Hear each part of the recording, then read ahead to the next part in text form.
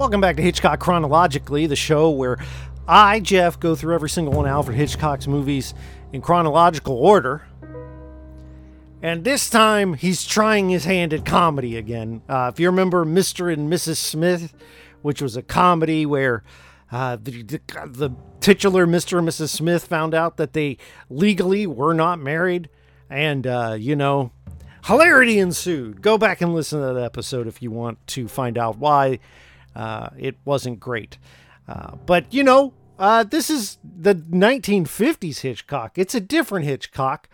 And, this isn't great. I saw this movie years ago, less than 15 years ago, I think, maybe a little more. I don't know, but a long time ago. And I remember really liking it. And I remember it being a lot shorter. And I remember it basically taking place at one location. I was completely wrong. And this movie is an hour and 40 minutes of the same joke over and over again. And that sounds about as good as it is. Now, the movie isn't all bad, okay?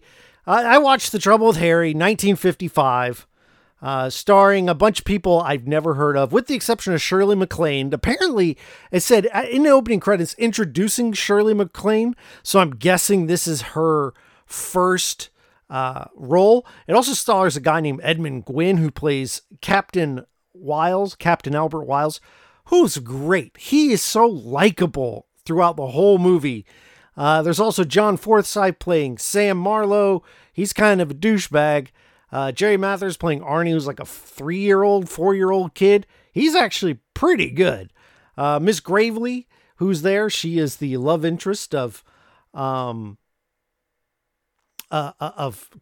We'll just call him Captain Wiles, or the Captain. And there's a couple others. There's Calvin Wiggs, who is the sheriff, the deputy sheriff, and his mother, Mrs. Wiggs, who runs a convenience store that sells the paintings from Sam Marlowe. Sam Marlowe is not our protagonist. There's like 4 protagonists. Sam Marlowe, Jennifer Rogers, who's played by Shirley MacLaine, Ivy Gravely, and of course Captain Wiles. And Captain Wiles, I would say, is the protag. He's the guy who's on screen the most, and it's good that he is, because he's very likable older man. He's out hunting rabbits so he can cook some dinner, and he stumbles upon a dead body that he thinks he accidentally shot. And this dead body has the name of Harry written on it, and there we go. That's the trouble with Harry, is that he's dead in a field, and Captain thinks he's murdered him. So Captain's by the body, and all these people keep running around this hill that this body is on.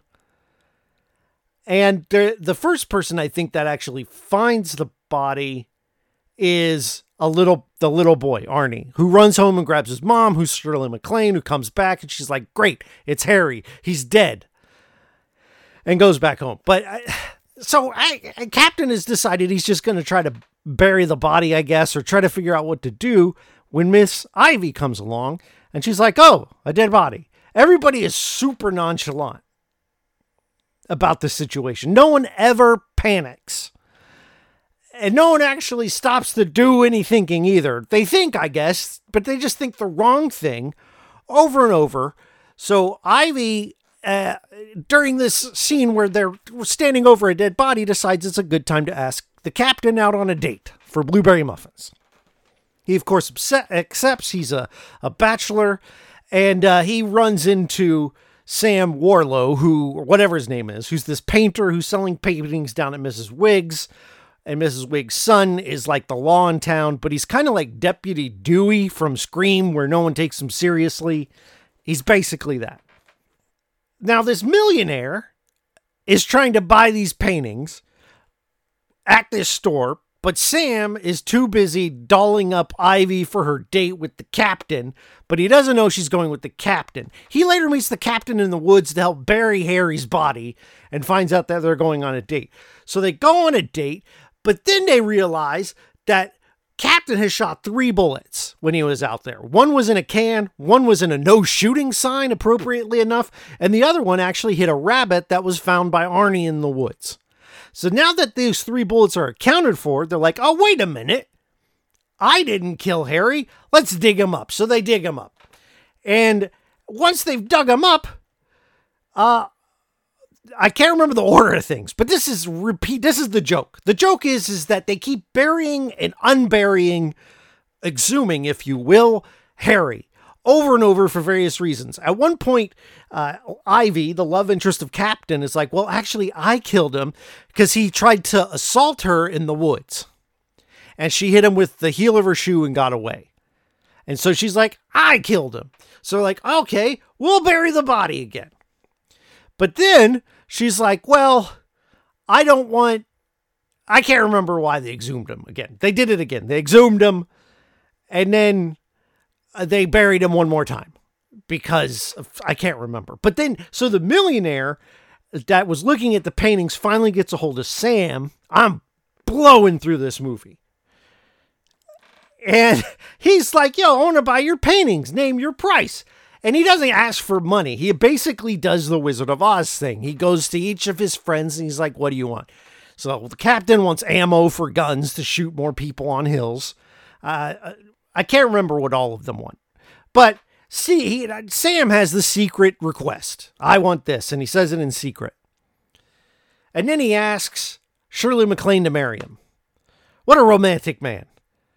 Her husband has died. She's not remorseful or sad in any way. And he's been exhumed twice, maybe 3 times. So they decide to, because now that they're engaged, she has to prove that she's not married. And the best way to do that is to show everyone the dead body. So they go and exhume him again.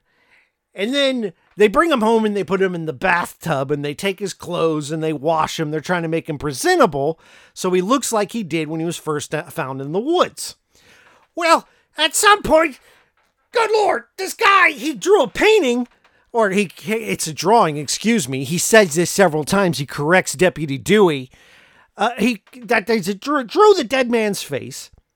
Deputy Dewey finds the picture of the dead man's face, comes to the guy, Sam, and he's like, hey, this looks like a description of the dead body that this homeless person got these shoes off of. And while he's doing this and he's interrogating Sam, Captain goes out to the car and steals the shoes. He steals evidence. He's not even like... A good thing for them, though, that Deputy Dewey is a terrible police officer, because he honks the horn to get Deputy Dewey's attention to make him leave sooner, but thereby placing him firmly on site in the car where the stolen evidence is going to be. While this is happening, inside the home, Sam destroys evidence. They go and decide, okay, now the doctor comes, okay, and the doctor's another reoccurring joke, and he's like, always falling over and reading poetry in the woods. Literally, that's what he does. But at some point, he comes across the body and they explain, hey, he's dead. Okay, so just come to the house and figure out why he died. So the doctor comes and the doctor says, okay, he died of a heart attack. So now, natural causes, right? But they're still in this thing where they still broke the law, tampering with the dead body. Okay. And so now they're going to dress him up and put him back out in the woods and have Arnie, the poor child, stumble upon a dead body on his own for the second time to go home and warn his mother. During this, they decide to have a conversation about what exactly Sam had asked the millionaire for. And you come to find out he asked for a double bed, which is about the most provocative thing I've ever heard in my entire life. And then that's the end of the movie.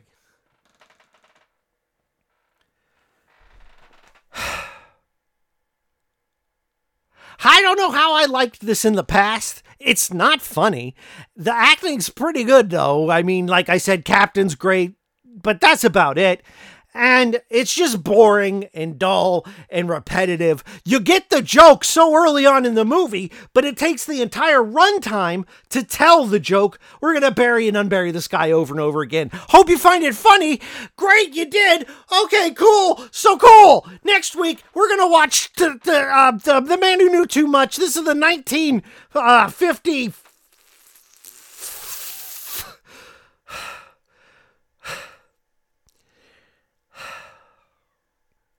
We're going to watch The Man Who Knew Too Much from 1956. This is a remake of the 30s version of the same movie, also made by Alfred Hitchcock.